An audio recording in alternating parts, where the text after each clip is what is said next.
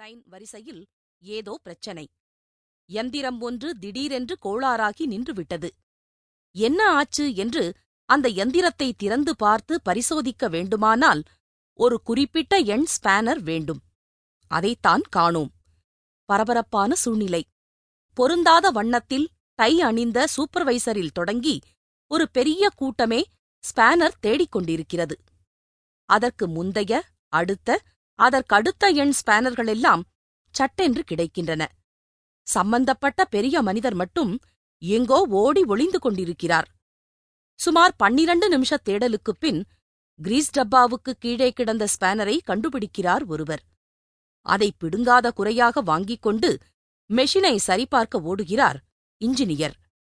அதன் பிறகு எந்திரக் கோளாறு உடனே சரி செய்யப்பட்டதும் அசெம்பிளி வரிசை பழையபடி ஓடத் தொடங்கி எல்லோரும் நிம்மதி பெருமூச்சில் தளர்ந்து போனதும் தனிக்கதை. ஆனால் ஸ்பேனரை தேடுவதில் வீணான அந்த 12 நிமிஷங்கள்?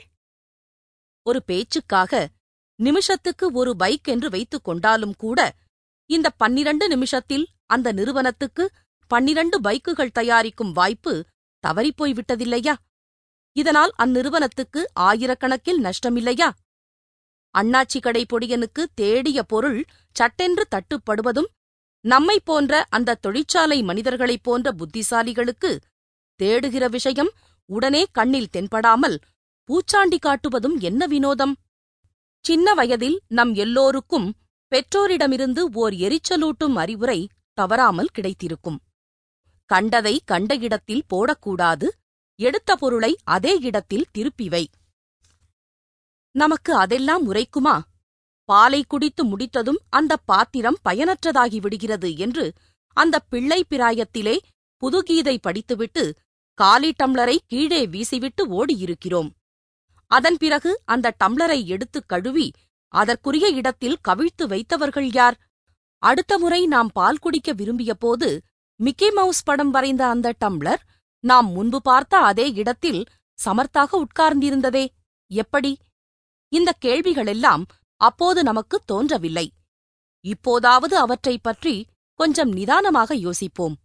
அப்போதுதான் எடுத்ததை எடுத்த இடத்தில் வை என்கிற முக்கியமான கட்டளையின் அர்த்தமும் பயனும் நமக்குப் புரியும். ஓர் உதாரணத்துக்காக அண்ணாச்சி கடையில் அந்த பையன் இல்லை என்று வைத்துக் கொள்வோம். அவனுக்கு பதிலாக உங்களையும் என்னையும் வேலைக்கு சேர்த்திருக்கிறார்கள்.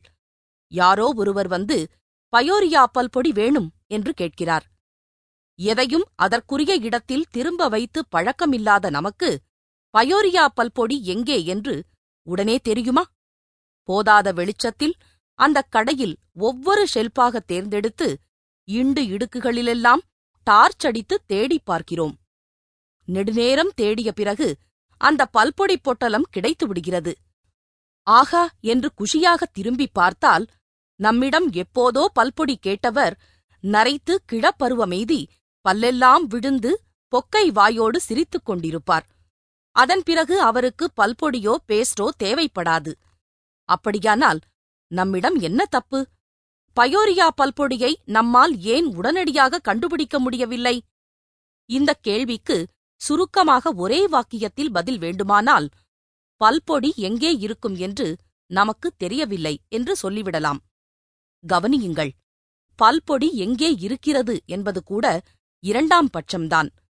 பல்பொடி எங்கே இருக்கும், அதாவது எங்கே இருக்கக்கூடும் என்பதை தெரிந்து வைத்திருப்பதுதான் முக்கியம். ஒரு மளிகைக் கடையில் 1000 விதமான பொருள்கள் இருக்கும்.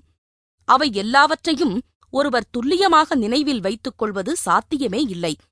ஆனால் வேறு சில தந்திரங்களை ஒழுங்காக கையாண்டால் பல்பொடி எங்கே இருக்கக்கூடும் என்று ஓரளவு சரியாக கணித்துவிடலாம்.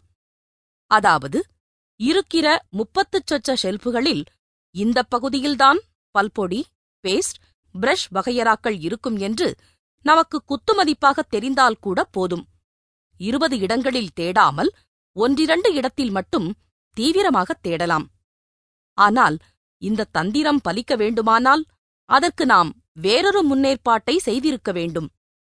நமது கடையில் விற்பனைக்கு வருகிற எல்லா பொருள்களையும் திசைக்கு ஒன்றாக விசிறி அடிக்காமல் அவற்றின் பயன்பாடு, விலை, விற்கும் வேகம் போன்றவற்றின் அடிப்படையில் ஒழுங்காக பிரித்து வைத்திருக்க வேண்டும்.